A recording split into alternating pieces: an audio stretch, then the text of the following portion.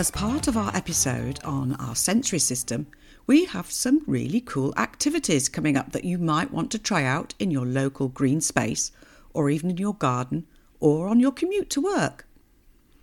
In the Senses episode, we talked a lot about fractals.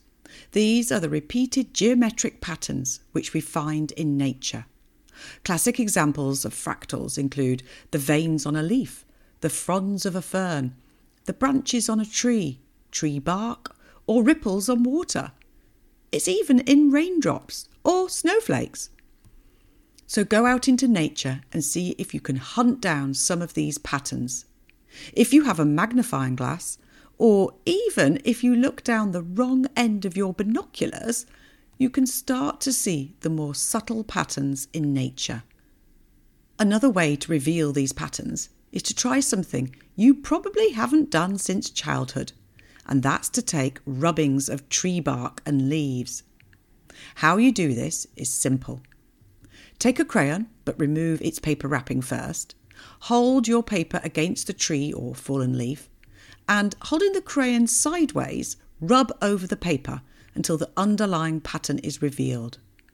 Kirsten recently tried this with young children, and they really enjoyed creating collages of different textures, sometimes overlapping them in different colours. So have a go yourself. In the Senses episode, I spoke with Rachel from Street Wisdom. Street Wisdom is a global movement that provides lots of different ways to engage with our senses outside. So Street Wisdom is a global non-profit. We're in 80-something countries around the world. It's an everyday creative practice that you use as you walk. So it's not something you have to take time out for. It's something you just fit in to your everyday. And it's just about finding inspiration in your everyday surroundings. You know, you don't have to go off on a retreat. You don't need to do that because it's right there on your doorstep. And the idea is that the beauty and the inspiration is all around us if we just pay attention to it. And yes, we love the term movement because it is a movement, and it's fighting for, you know, finding better ways to do things and thinking about things in different ways, and just going off, like we were just saying, going off the King's Road and going down the side road. But because we're always rushing around, you know, we've got to get to this meeting or that place, we don't often tend to do that. And I remember on one of the early we call them walking workshops. One of the early workshops, someone was like, I've never just been for a walk. You know, I've never just gone for a walk. I'm always walking somewhere. You know, there's always a destination in mind. And it's pretty liberating just to go for a walk and see what happens. It's so simple, but we don't often tend to do it. And when we do, the results are pretty eye-opening. Here's a snippet from the Street Wisdom Tune Up guided audio series. Hi, this is Rachel from Street Wisdom, and welcome to this guided experience where you're learning our everyday walking practice, step by step. We call this step Let's Get Curious. It's the first of 3 tune-ups that help you tune into the world around you and get the creative conversation with your surroundings really flowing. The ideal place to be learning our walking practice is outside in the street. But if that's not possible, we've found it also works well in your home. So, if you're ready, here's Street Wisdom's founder, David Pearl. Your brain likes to think it knows the right way for you to live your life. But in a world as complex as ours, you actually want the whole of your body working for you, guiding your path, sensing directions, helping you feel your way to what you want. I want you to consider that we all have an ancient human navigation system built into us, but we don't always listen to it. This step of the practice is designed to switch it on and allow it to guide us more.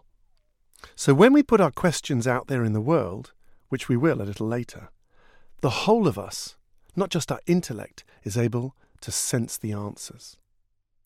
Okay, ready to practice?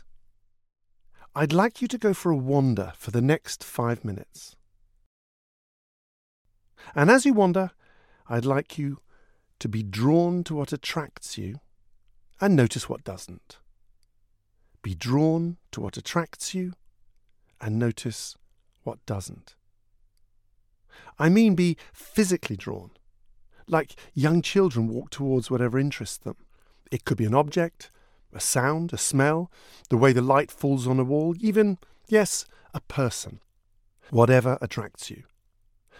Also notice what doesn't attract you, what your mind tells you isn't so interesting or to your taste. Ready to go? Don't worry about timing your wander. I'll let you know when 5 minutes are up. I might even add a few prompts along the way. So that was just to whet your appetite. If you want to listen to the rest of this and the other guided audio tracks Street Wisdom offer, check out our show notes for a link to their website. If you've ever tried forest bathing, you'll see why we like these guys.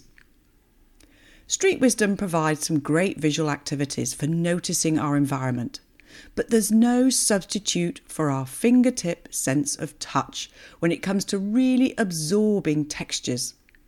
So once you've spent time looking at patterns, have a go at using your fingertips to see whether those textures feel the way that they look. If you're in the park, is that bark as rough as you expected it to be? Is it rough, but then perhaps you can find the occasional smooth spot, or a bit that feels papery or spiky? Experiment with using your palm or the side of your hand to explore the texture. Does it feel different to before? If you'd like more of a guide to do this, you could check out our forest bathing audio guide, which is also part of the series. Kirsten's research found that listening to running water was one of the most powerful influences on heart rate. If you can find some water nearby, however small, have a go at cupping your ears forward and seeing how the water sounds. Maybe you can follow the watercourse and see how it sounds further upstream. If you don't have water nearby, there are plenty of river soundtracks online.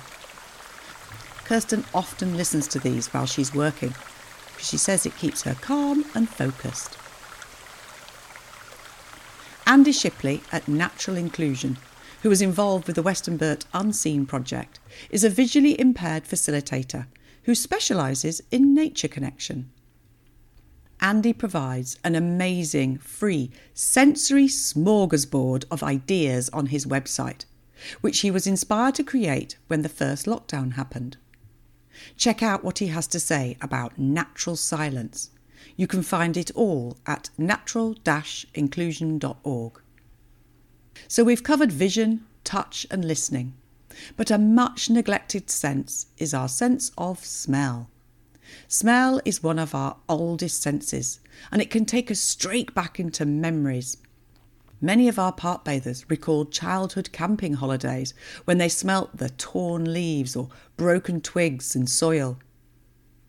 To remind him of home on his travels, John Muir, the famous Scottish-American naturalist and explorer, used to carry a matchbox stuffed with mosses, lichens, soil and pine needles.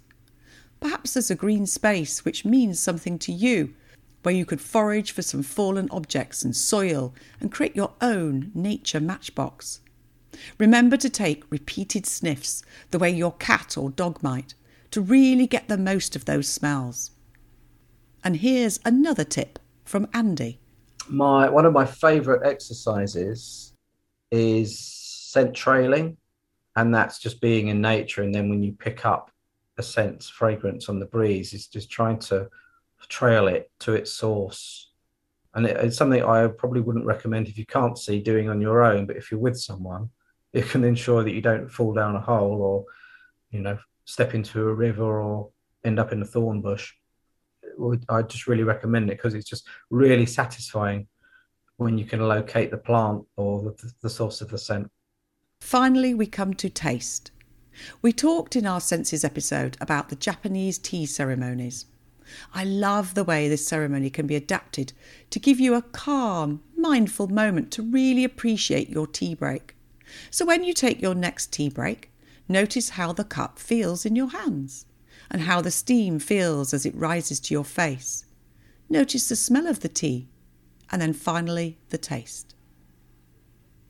We hope these tips and ideas give you some inspiration to get outdoors and explore your neighbourhood, your park, and whatever green space you have nearby in new, exciting ways. See you next time for an episode dedicated to the different ways children and families interact with nature. Do share this episode if you find it useful and connect with us on social media. And of course, we would love a review.